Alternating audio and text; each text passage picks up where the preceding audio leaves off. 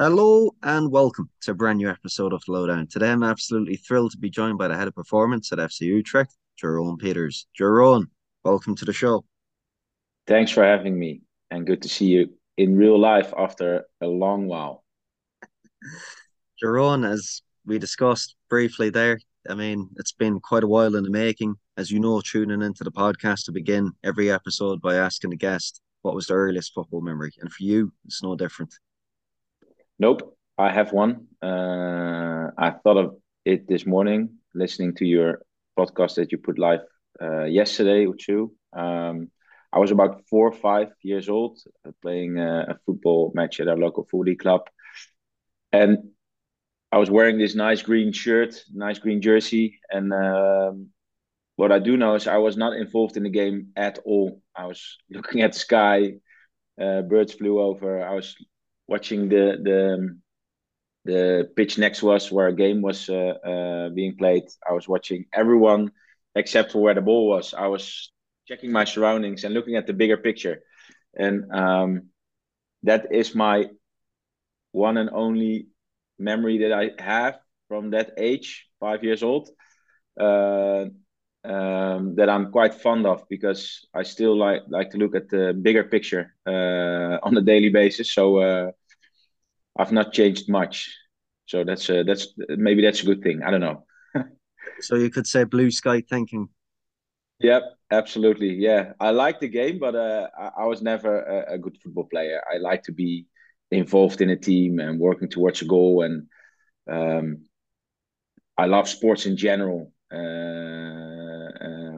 And yeah, I have a lot of sport memories, but not specific football. But this one football memory is quite strong in my mind. So whenever I think of football, that's the one image that I go back to, looking at all other things than the ball and just looking at my surroundings and checking in on everyone and everything. And um, maybe that's normal for a kid, but I was not the focused. I want to win games, and I need to. I want to have the ball and I want to score. I just wanted to have fun. Basically, that was my. I think that was my biggest motivator, even back then. And fun aside, it certainly wasn't the aesthetic that kind of brought you back into football and years later. Jerome, what was it? What was the unique thing about football that brought you back in? Because obviously, right now you're working in a high performance realm. Yeah. Um, I went to uni, and then you have to do an internship, and then I met a, a mentor that guided me for a few months, and he's like, the first page. I'm a physiotherapist by trade, and the first patient I saw, he was looking at me and he's like, "Wow, you need to get out of here. You need to get out of the private clinic practice and you use your energy for sports because there's tons of them." And he got me an internship at FC Utrecht in '05 and started at working at Utrecht 6 months later, working for the youth, and then worked for the women's first team women's team for 4.5 seasons.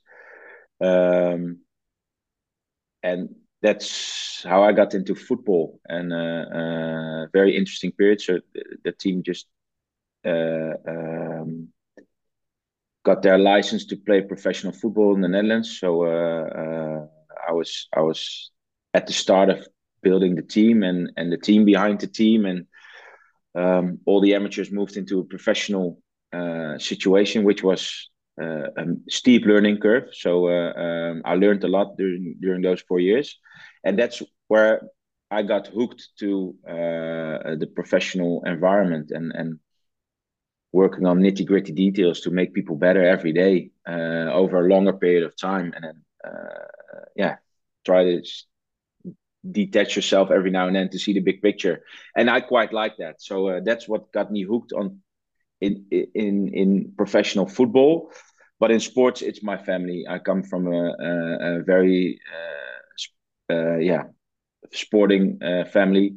Um, my mom was a swimmer back in her days.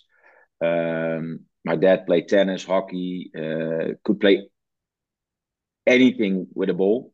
Was quite the athlete, not on a professional level, but he liked to play sports. My mom as well. My brother was a good tennis player, could play hockey very well. So we had a big backyard, and pretty much every ball that you could think of, from basketball to baseball to rugby ball, it was there. And they did not promote it, but unconsciously they promoted it. So we were out and about all day, every day, and that got me into the. I just like sports a lot. So the football and sports, yeah, it's a good marriage so far. It's interesting because to have a mentor like that at the time, passing on such invaluable knowledge, the wise old master, the Yeah, mentee has become the mentor, and right now you're yeah, head of high performance at yeah. FC Utrecht. I mean, how would you define that role, Jerome? That's very interesting because when I started, there was a team working, but not with a clear goal and direction. Um, so the task I was given was to bring a philosophy, a performance philosophy, into the team, into the club, into the academy, and then just, yeah, spread it out to everyone within the club. Um, but I always also was operational, so I was also a physio and a strength coach, and a rehab trainer. So I was a chameleon, so to speak, a jack of all trades, because we were a small team back then. Everyone needed to know a bit of everything, and I quite like that. I'm not a specialist. I don't want to know everything of one thing. I want to know one thing of everything. It's the other way around, and yeah, that mindset I try to bring to my team as well. So it's not we're not black and white. The doctor needs to know of the physio needs to know of the doctor, and the nutritionist needs to know of them too. But they also need to know what the nutritionist is doing. Not all of it, but a tiny bit. So we became gray, and that was the first thing I changed within the team. Have an interest in the person, have an interest in the professional, and work our way up from there to, well, new foundations that we put in place. That's how we started, and so far so good. We're 4.5 years in, our fifth season with the same team, which is quite special in professional football. We've added team members left and right, but the core of the team is still intact, and they all move to new positions within the club, new senior positions. So yeah, we like to grow people as well as athletes. Yeah, quite the journey so far. It's very interesting. You're speaking about being a generalist there, the specialist generalist. It's something which I've been reading up about quite a bit, and don't know if you know Dave Sleman and his work with Elite Performance Partners, Yep, but absolutely. they put out a great article last year, The Rise of the T-shaped Practitioner in Sports. So it's very interesting that your work echoes of that. But I mean, we're speaking about high performance, but I suppose you can straddle that too with culture. And you spoke about people coming into the building, people coming out of the building, but that direction, that goal, and that core group of staff seems, still really intact. How would you Yeah, come yeah. to describe the culture and the performance culture within that, Jeroen, at FC Utrecht? Um, well, to me, culture is the unwritten rules of behavior. So it's how you move in a club with your uh, actions, and then it's the unwritten rules of the non-verbal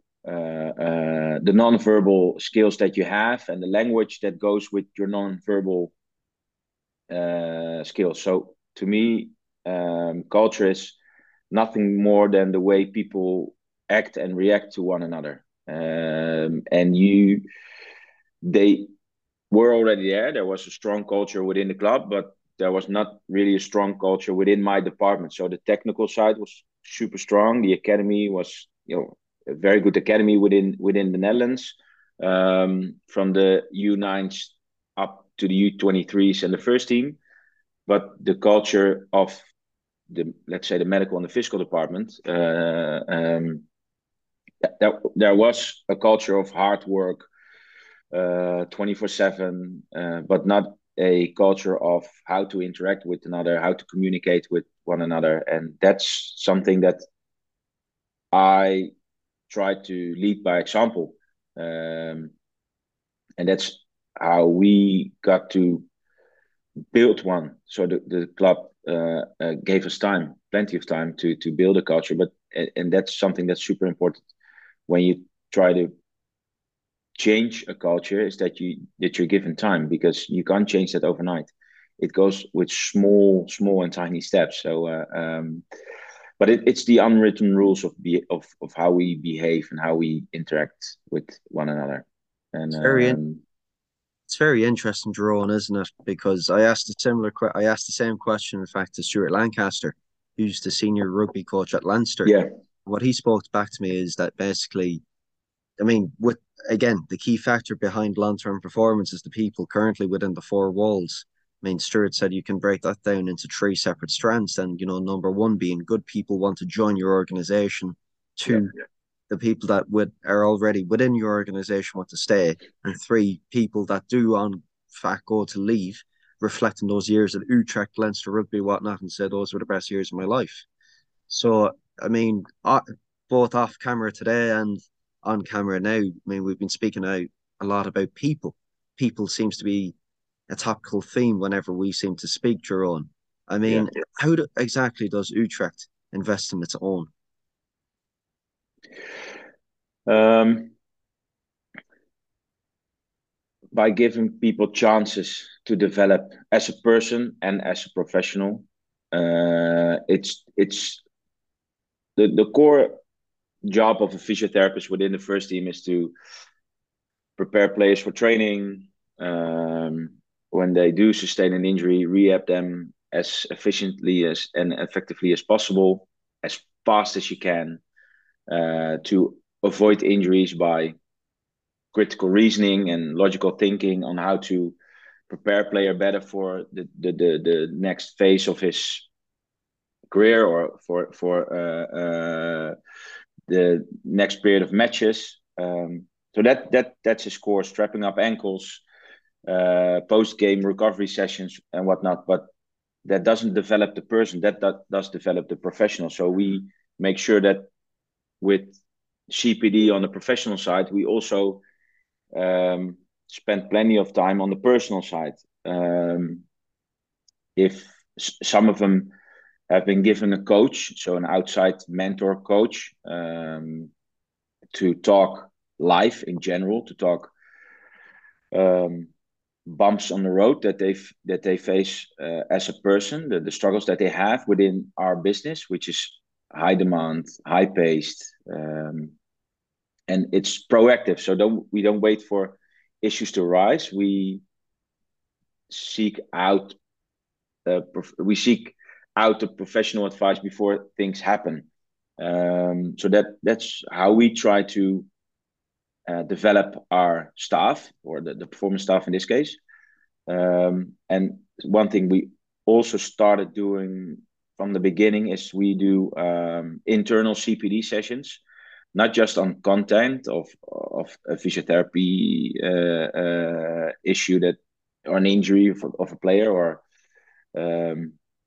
but on a more personal level. So we have built a mentor system of the first team physio is in contact with the U23 physio and the U18, 17, 16 physio on a weekly basis, and they discuss well,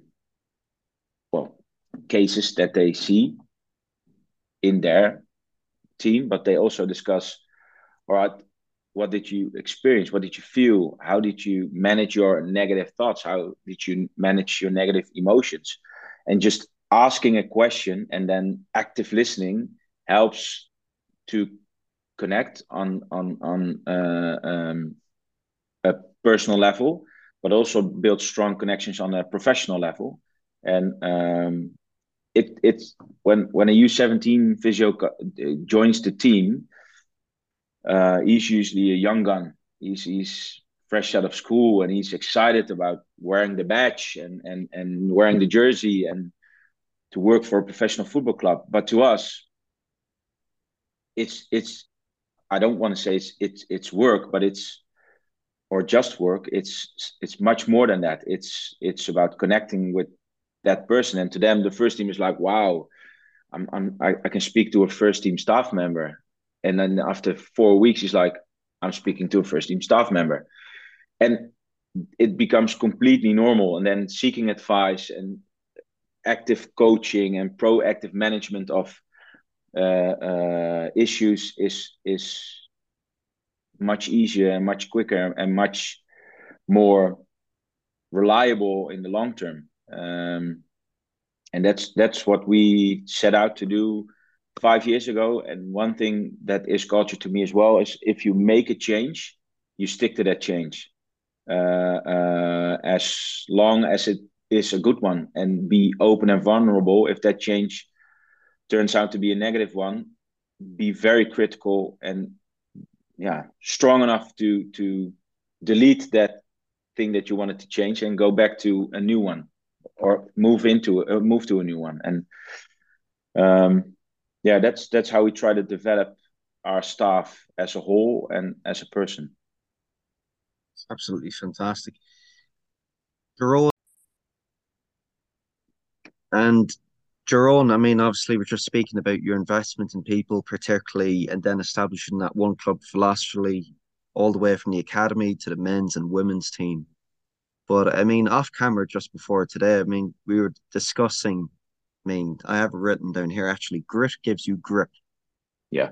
and the IT in grit, right, being interconnectedness amongst team members, the TB and teamwork.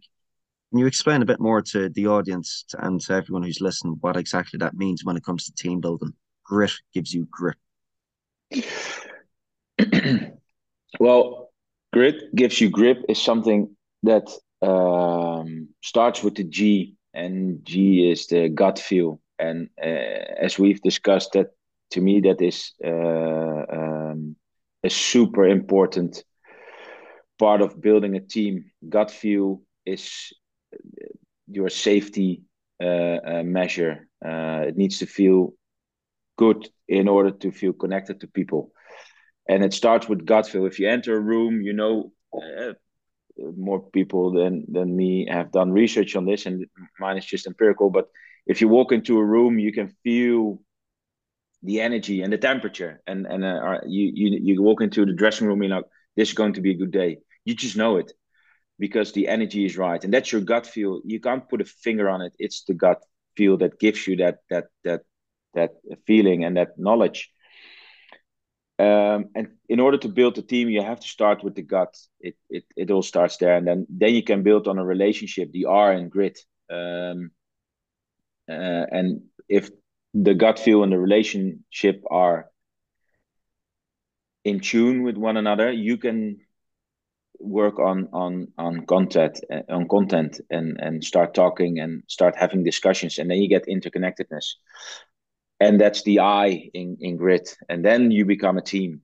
It has to be in that specific order, not the other way around. And you can't mix and match them. It has to start with gut, then relationship, and then that turns into interconnectedness between team members, and then you have a team. And grit, if I say to people, what does grit mean? They make a fist and they show a strong face. But grip is exactly the same. Maybe not with the strong face, but it is making a fist, and it's holding on to something. And grit gives you grip if you have a team that has their gut feel aligned, that work on their relationship on a daily basis, that stay interconnected to one another on a daily level, and you have to repeat that every single day, that team starts to get a grip on things, and then you will work well under pressure. They will seek out the pressure. They will try and find pressure. They will do the things that are necessary to gain that 1% momentum, in order to help athletes, because that's what we do. We want to win games in the end, but we need a team to be able to win games. So the team behind the team, what you give is what you get. So if my team is not in line, the players do know and do feel that if I had a massive discussion with one of my team members or with another technical staff member, they pick up on that energy straight up. They just poke into that painful spot, and they, what's up, what happened, what's going on, because they want to feel safe as well.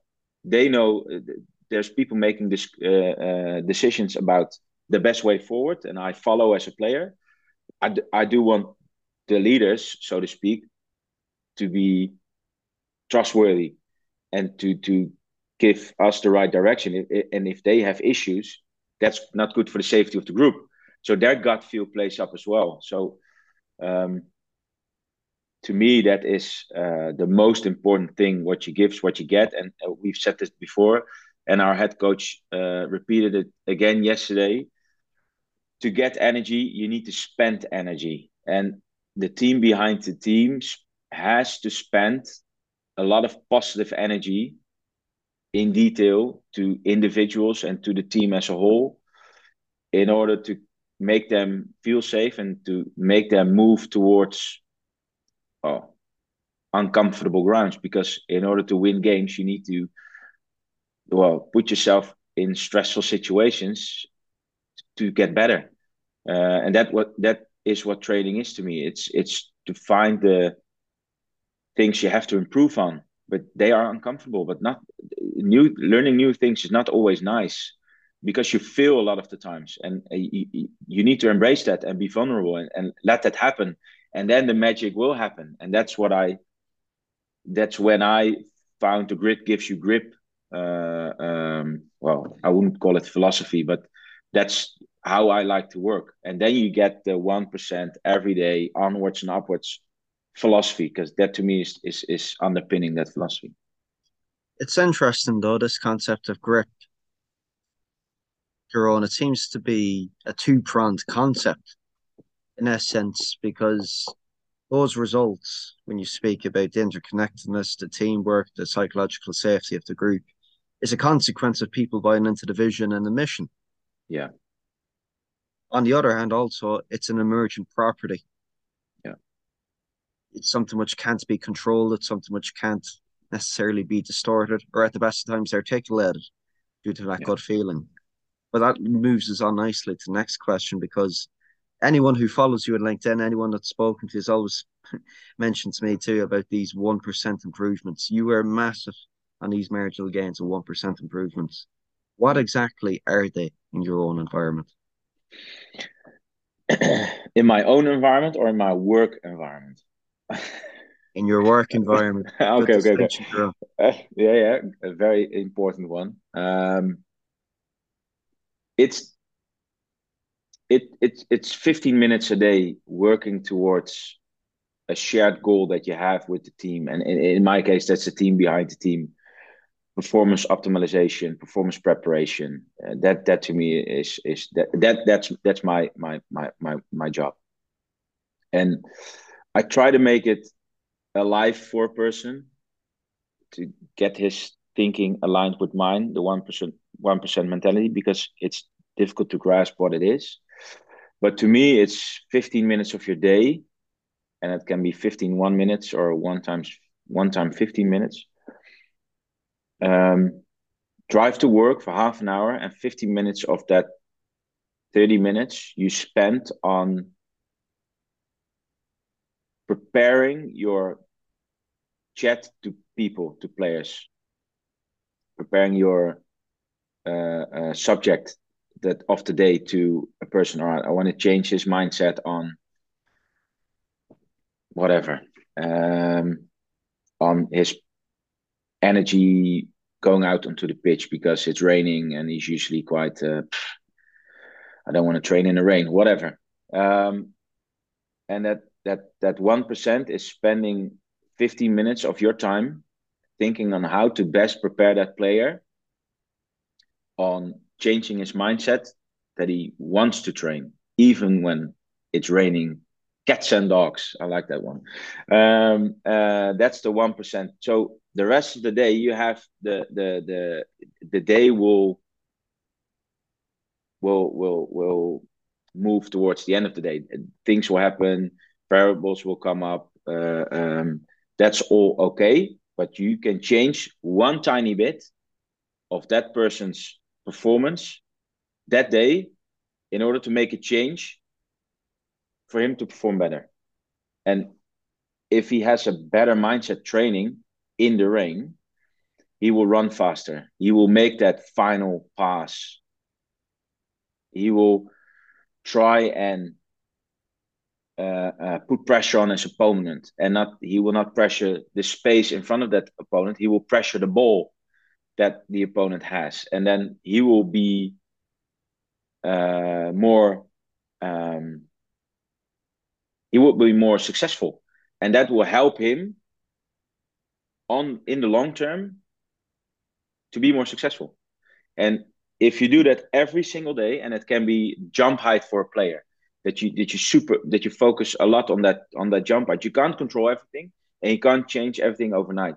You need to pick and choose tiny gains. But if you put 1% on already 100%, then 1% of 100%, 101% is more. And then that's compound interest to me. Then over time, you'll get that steep curve. And then all of a sudden you look back, you're like, geez, you've changed a bit for the better. And that's the 1% gain that we're always seeking. And this was a super simple example of that philosophy. Try not to think too big. Try to take small steps. But if you've chosen that step, stay on that track of changing that one tiny goal. And then over time, you will see a change. And then things have changed left and right of that big change as well, because you've improved the player's performance. You've improved the staff member's performance, whatever.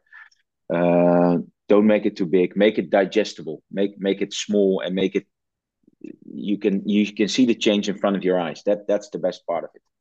And people always And speak about that 1% change, Jerome, in the positive.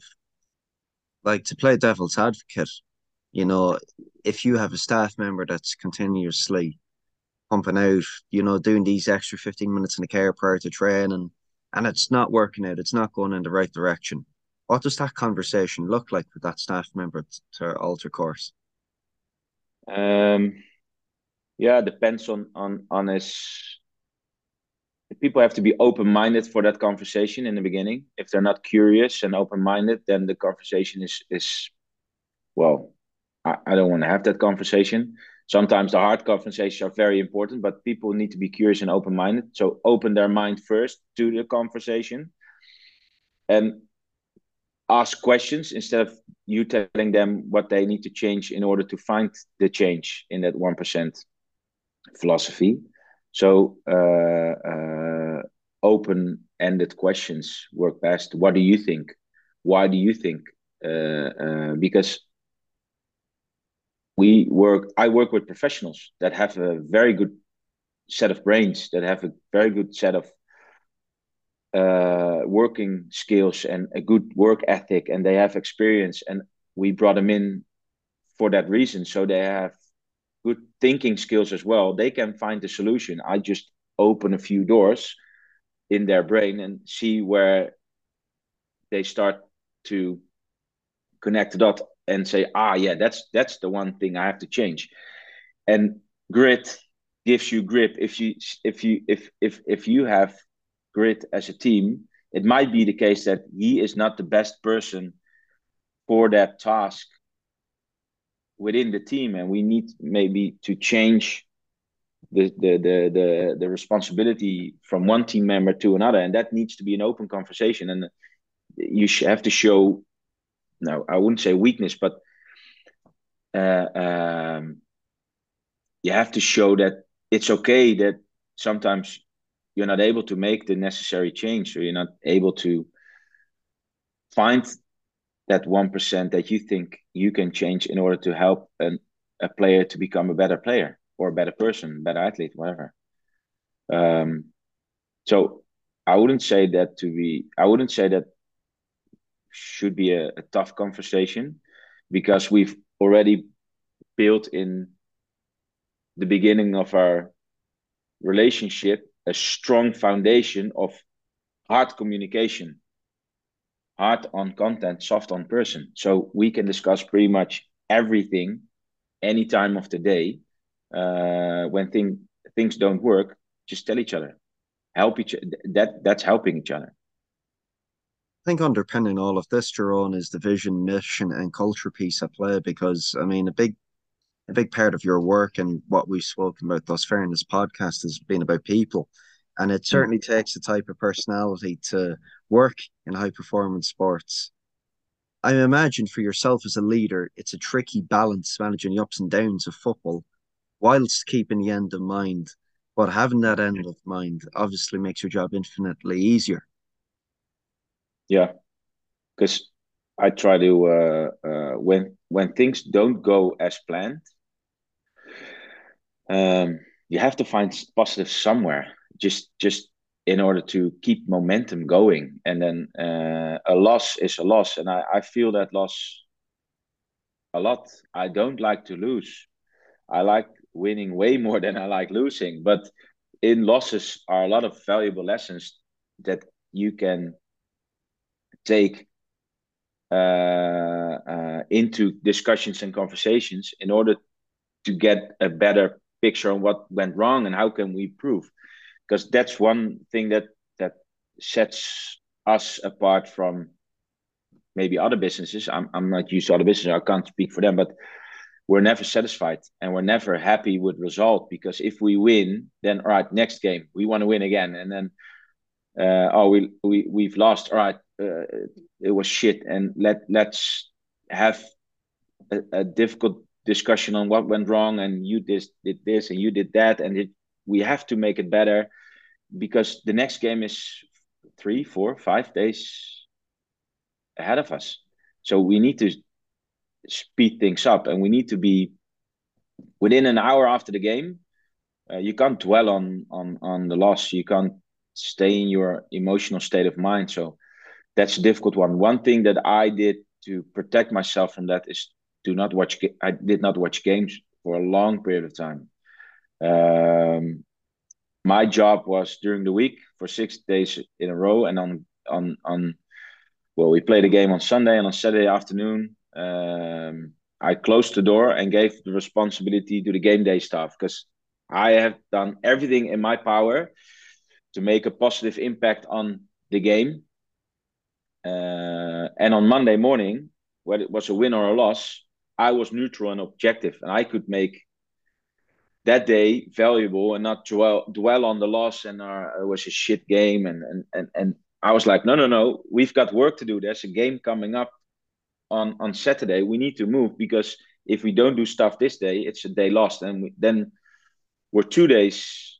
We lose 2 days, because on Tuesday it's usually a rest day, and then we get a new chance on Wednesday, and then it's 3 days in front of the next game. So if we make a change today, it better be a positive one in order to make the necessary steps towards a different outcome on game day. And now we changed within the team. So I do games as well, every other week or every 2 weeks.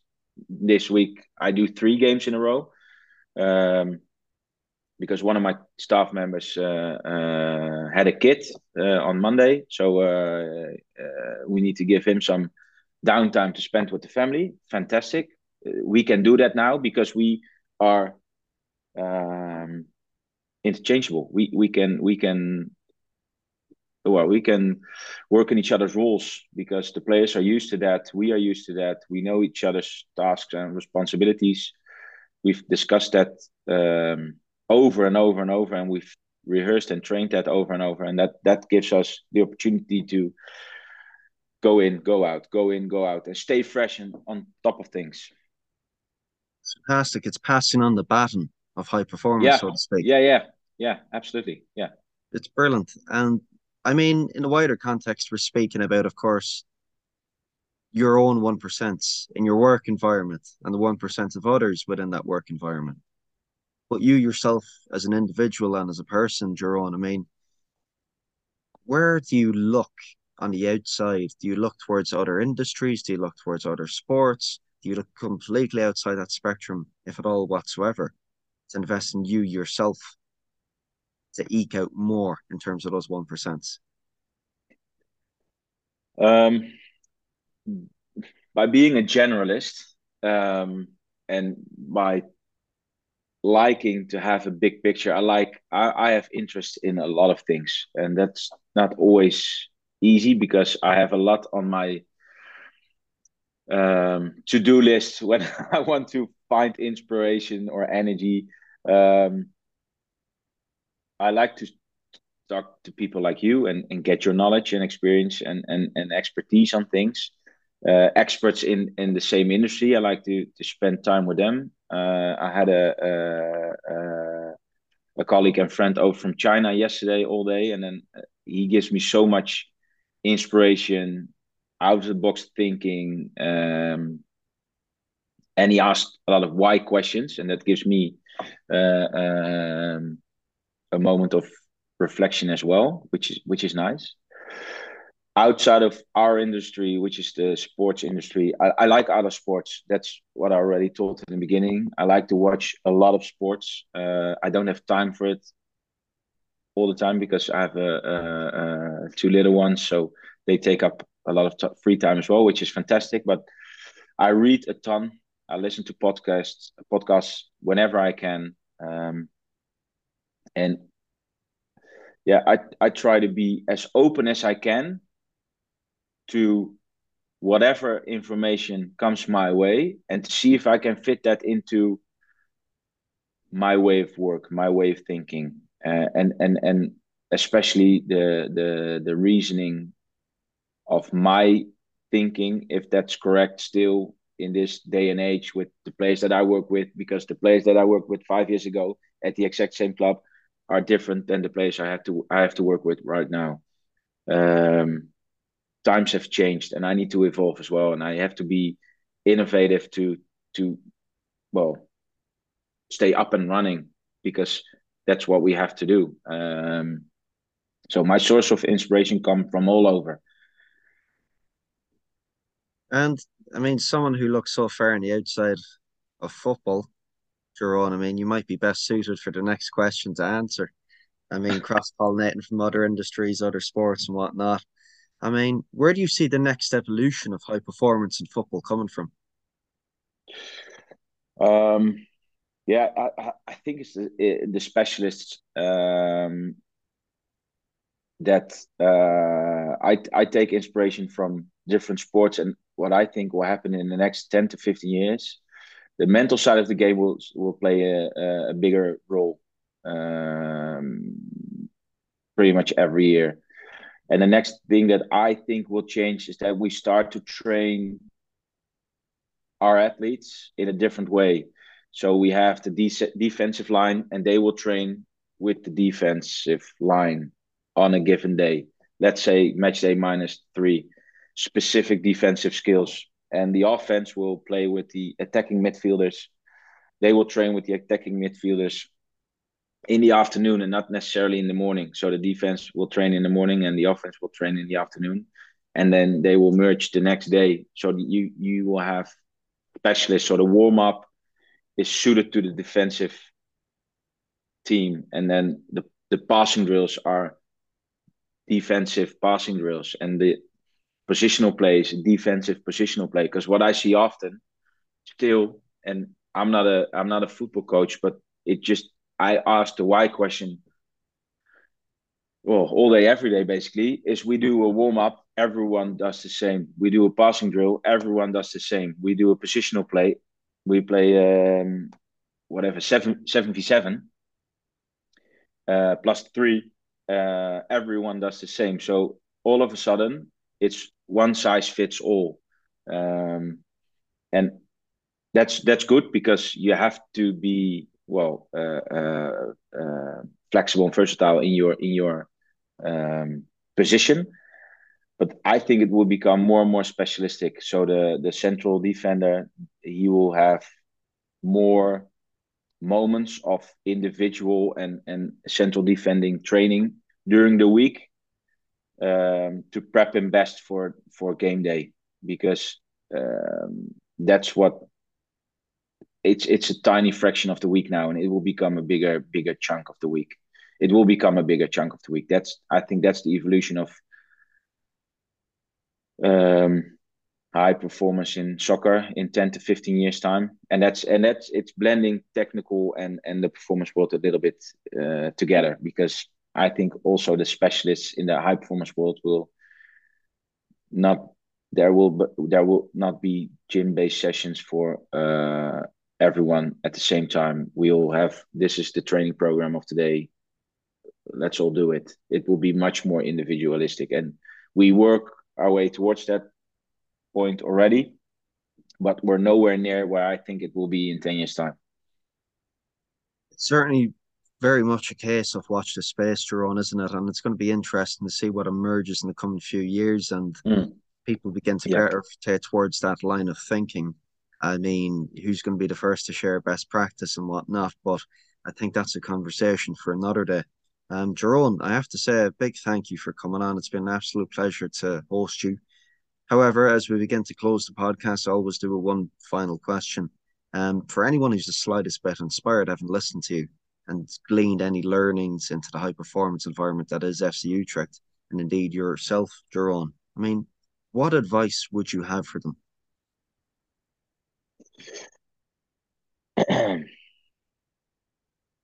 Try to find people that would like to mentor you, because that was my one thing that helped me the most. People that took me under their wing, and it's not easy to find one. But if you want energy, you need to spend energy, and it's the same with your journey so far. You have to put in the hard work, and you have to put out the feelers, and you have to invest in your network to find that one person that can help you and guide you through, because it's a bumpy road sometimes, and you meet fantastic people, but you also meet some not so fantastic people, and in order to stay on track, it's good to speak to someone every now and then, and ask them a few questions, and uh, um, I think that's the biggest one that I would give people, and try not to make it too big. Stay on top of that 1%, because that makes it easier to detach, take a step back, and look at the bigger picture and see where you come from and see where you're heading, and then it's small tiny steps, and just keep that in mind, and celebrate those tiny victories that you have on a daily basis. Life is fantastic, and even better if you have that positive self-talk, and those victories, they motivate big time. They truly do motivate, and if you say what you want to achieve and speak out loud, you hold yourself accountable, because people expect then you to do it. So that's a scary thing, but it's a good thing. Jeroen, some absolutely cracking advice to close the show. Thanks so much for coming on. Hopefully you enjoyed it half as much as I did recording this. Absolutely, it was a massive pleasure, and I felt honored being on this show. Thanks for that, Connor.